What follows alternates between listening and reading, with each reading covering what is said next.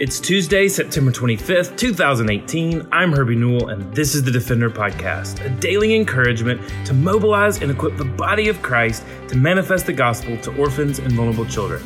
This daily podcast is a ministry of Lifeline Children's Services, and I'm coming to you from Birmingham, Alabama. Well, on Friday, we will celebrate as a ministry our 37th anniversary. Lifeline was founded on September 29th, 1981 by John Carr and Wells Goebel. And the Great Commission found in Matthew 28, 19 through 20, we know is not relegated to a select few Christians, but it's a command for us all to spread the gospel. And neither is James 1:27 a command that's relegated to a select few, but it's a command to care for orphans and widows to all of Christ's followers. And so in light of God's call and their passion for the value of life, Wells Goebel and John Carr opened Lifeline Children's Services. And so today on the Defender Podcast, I thought we would take the opportunity to talk with Lee Ann Parker, who is the Vice President of Social Services for Lifeline Children's Services, and Jana Lombardo, who is our Eurasia Program Director, because they have been at Lifeline both for over 20 years and have history that can take us back to the days almost 37 years ago today that Lifeline opened up for the first time. So, Leanne, talk a little bit about Lifeline's beginning, how Lifeline started, and what that original vision was of the ministry. Okay, well, it really kind of started with Save a Life, our crisis pregnancy center here in the Birmingham area. And Wells Goebel started Save a Life, and then began to hear from the counselors and from the staff at Save a Life that women wanted to place for adoption and that they wanted Christian homes for their families, but that there wasn't anybody who would guarantee that the home chosen for the child would be Christian. Mm-hmm.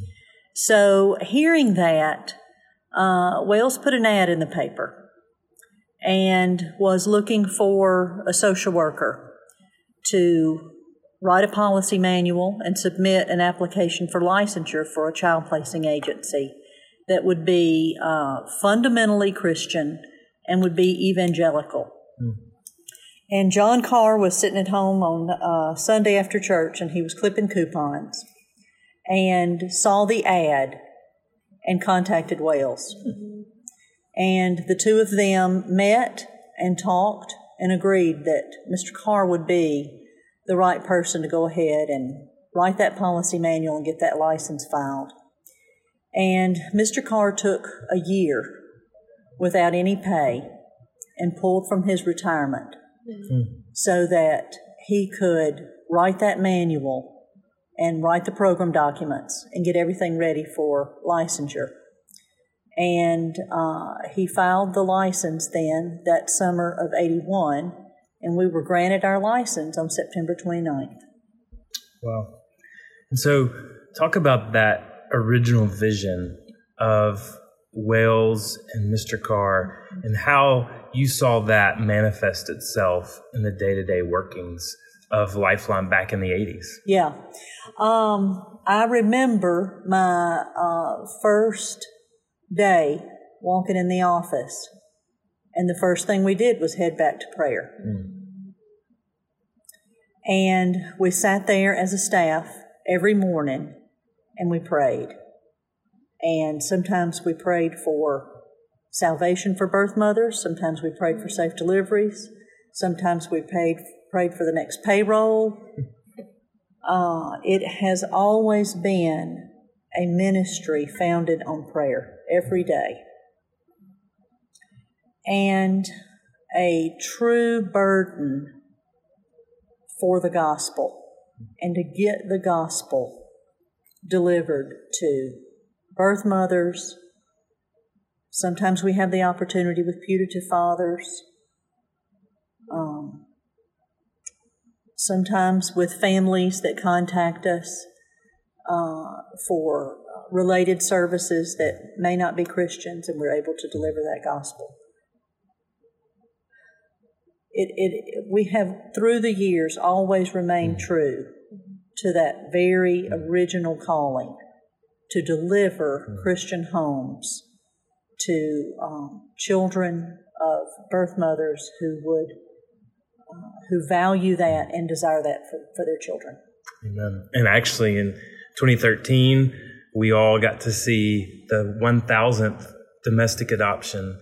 And it was beautiful because the mom who was adopting had been adopted through Lifeline and was adoption number 19. So you had this young lady who was adopted at birth, domestic adoption number 19, who is now adopting the 1,000th child through Lifeline. And so as the ministry just continued from those earlier days, Lifeline saw a need to provide also a focused resource for women in crisis pregnancy. So in 1984, Lifeline Village Maternity Home opened in Pell City. As a ministry arm of Lifeline Children's Services, Lifeline Village offered a home environment for women who were facing a crisis pregnancy and considering adoption as an option.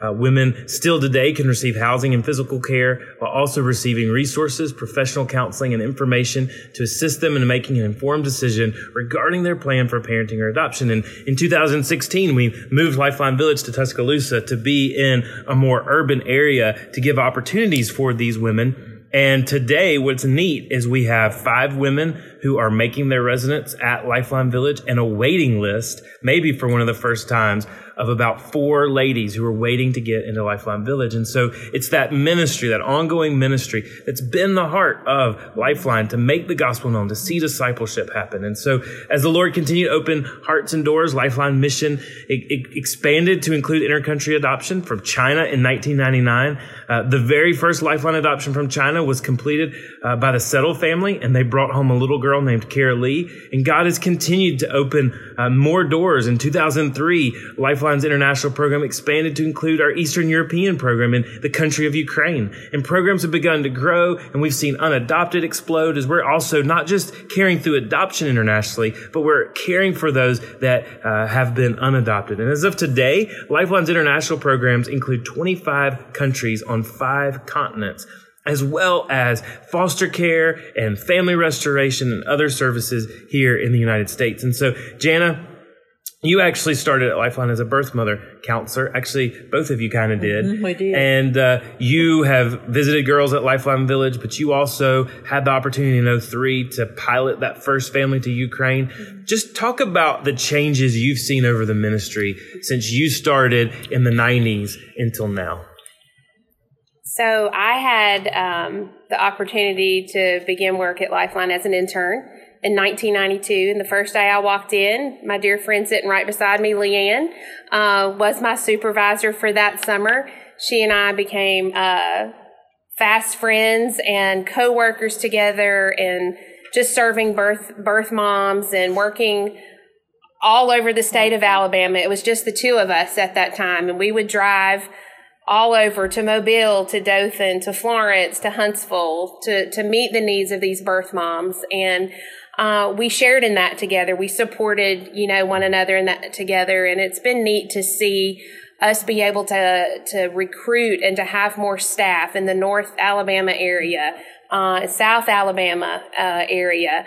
And so that's just been a real joy to be able to watch that growth into birth mother counseling, foster care, and being able to even be part of opening international adoption programs.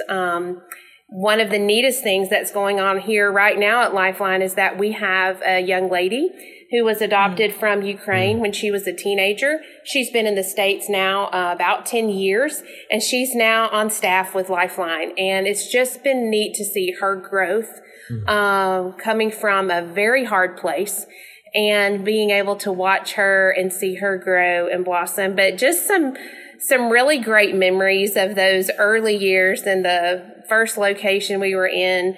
The staff who was of about 5 at that time, now we're over 120, 20, something like that. We all shared one computer. And we all took turns and had to share that one computer. And we physically had a book that we called a black book. It was a big binder that we just kept records of all of our adoptions in and the details of those adoptions. And it's just, we've grown with technology. We've learned new technology, and just seeing Lifeline just truly still focus on the gospel. I think, one of my greatest memories of Lifeline is Mr. Carr, and Mr. Carr serving women like he did, serving us as a staff like he did. He and his sweet wife, being able to support us and be there for us, and knowing that we could talk to him, about anything. Just such a great example of a ministry and of truly the body of Christ that we do feel here at Lifeline. We feel like we are a family because we are the body of Christ. And so it's just been an honor to be part of all of those changes that have taken place over the years. And I remember, even to that same vein, the first day that I started at Lifeline, there was only internet on one computer. Yeah. And I remember from where I was coming from at a pretty large regional accounting firm where we all had our own laptops. Even in 2003, we all had our own laptops and ways to get on the internet. I was like, how in the world? Everybody had their slot to go check their email.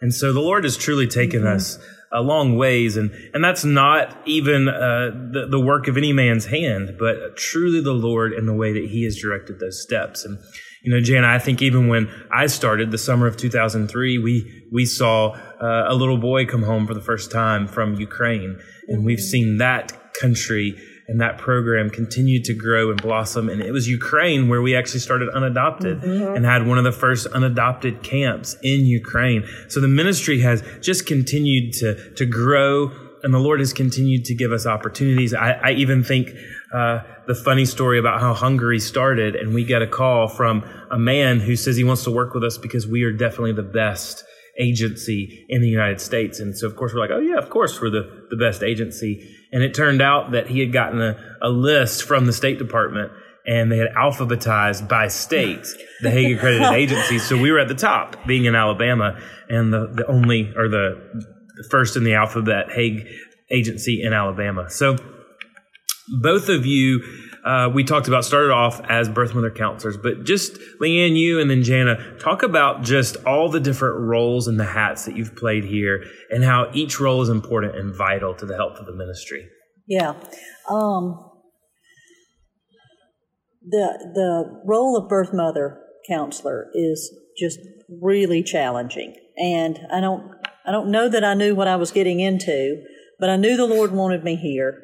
And that was the spot that was open. And I just prayed to the Lord to let me have this job. And He gave it to me. And when I started, I was going out to Lifeline Village and visiting with the house parents and the birth moms and providing some support to doctor's visits and such. And did that for 10 years. And then transitioned into domestic adoption home studies, then into international home studies, and have since then developed more of an administrative and oversight position here. But it takes everybody doing the job to get the overall job done. Every person who performs a service here is essential, from the administrators to the assistants, to people like me who sit behind a desk and nobody even really knows what I do. Parents are helped, but they don't know that I'm there either advocating for a change in state regulations or appealing decisions at a state level or even at the level of Department of State, and trying to make a way for families to get to their children. So it takes a lot of seen and unseen things to make the whole thing work. Yeah, so Jana, talk about the different roles and positions you've played. Well, I've played just about every role that you can here at Lifeline. I started off doing domestic home studies for families, and some of those are still so vivid in my mind after all these years, and then quickly rolled into the role of birth mother counselor. Did that for 6 years, and then I was thankful and blessed enough to be able to work part-time for Lifeline for the period of time that my children were very young. So I did a home study here and there, and I did post-adoption visits here and there, always kept my license up. And then when my youngest was about 3, I became part of our international team and doing international home studies, and quickly became the overseer, director, if you want to call it, of the Ukraine program. And so from there, we've added a total of 8 countries in our Eurasia program, 7 of those in Eastern Europe, and the other country being Kyrgyzstan. And I've had a role to play in developing each of those countries. So I have the honor now of being able to lead a small team that we work in these countries.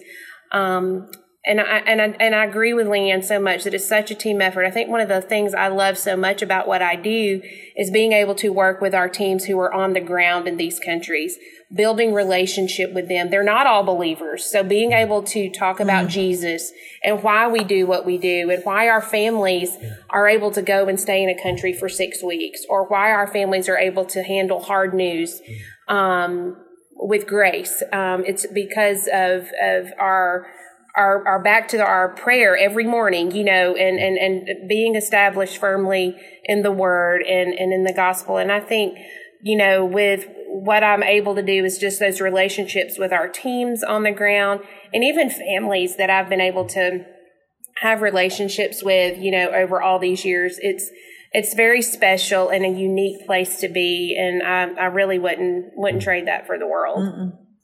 So both of you, just as we kind of close, love just to hear maybe a favorite moment or even a funny story or a funny memory that you have. Certainly, we talk about, we have 120 plus employees now, but there have been lots of different personalities that have come through here that we've been blessed by, everybody unique. But if there's just a memory, even maybe an impactful memory or something that is more funny, what's a takeaway, one takeaway that you could give us today on this 37th anniversary?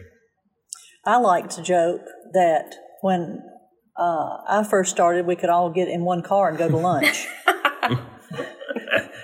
We didn't ask, who's driving. Mr. Carr's driving, and Chuck's going to sit in the front, and the lady's going to sit in the back seat, and we're all going to go to lunch. Yeah, probably just a meet and three that Mr. Carr wanted to take us to that day. Yeah. I think Leanne and I, as we worked with birth moms, there were always some unique stories and things that we can dwell on. But I do remember one vividly, and it was a sweet birth mom who didn't have a ride home from the hospital. And so I was able to take her home, but she had locked herself out of her place. And back then we were dressed up like almost kind of Sunday dress, with dresses and all on. And so I had to crawl through that birth mom's window to go unlock her door to let her in. And, I think about that, and we can kind of laugh about that because that is kind of a funny memory, but it was such a blessing to that. It was just she didn't have anybody else. And that's sometimes things that made me sad, but I can look back on that and knowing, that was the least I could do for that sweet lady who placed her baby for adoption and blessed a family, to have a child. And so those are some funny things that we can go back and just think through of the times that we've spent together and worked together as a team through those things. Yeah. And God has been so gracious, and there's so many more stories that we could tell, both from the funny time when Leanne switched twins in the hospital or switched babies in the hospital to impactful times where we've seen life change and men, women, boys, and girls, their lives impacted for the sake of the gospel. And there's so many stories that only the Lord could write. And they would not have been possible without, first and foremost, starting each and every day with prayer on our knees, dependent before God, but also the faithfulness of our brothers and sisters, faithfulness of folks like you who have partnered with the work of Lifeline, maybe through adopting a child, or maybe by being a foster parent, or maybe just by your financial support of the ministry. And the reality is there are still so many more stories to be told, so many more stories to be written this year in 2018 as well and as beyond, however long the Lord would allow this ministry to be used for His glory and for His gospel. There are women, there are families, and there are children yet to be reached with the care and the hope that they need in the gospel of Christ Jesus. So we believe that we have been called as His body to step into that gap. And so we are honored and blessed that the Lord has given us 37 years of fruitful ministry, and we are excited to see what He will do with the future. Well, thanks for listening to the Defender Podcast. For more information or to connect with me, please visit herbieNewell.com. To partner with Lifeline, visit lifelinechild.org. Follow us on Twitter, Instagram, or Facebook by searching for Lifeline Child. You can email us directly at info@lifelinechild.org. Beloved, will you allow God to use the gospel through you to impact the life of a child? Please contact us because we are here to defend the fatherless. We'll see you again tomorrow for the Defender Podcast.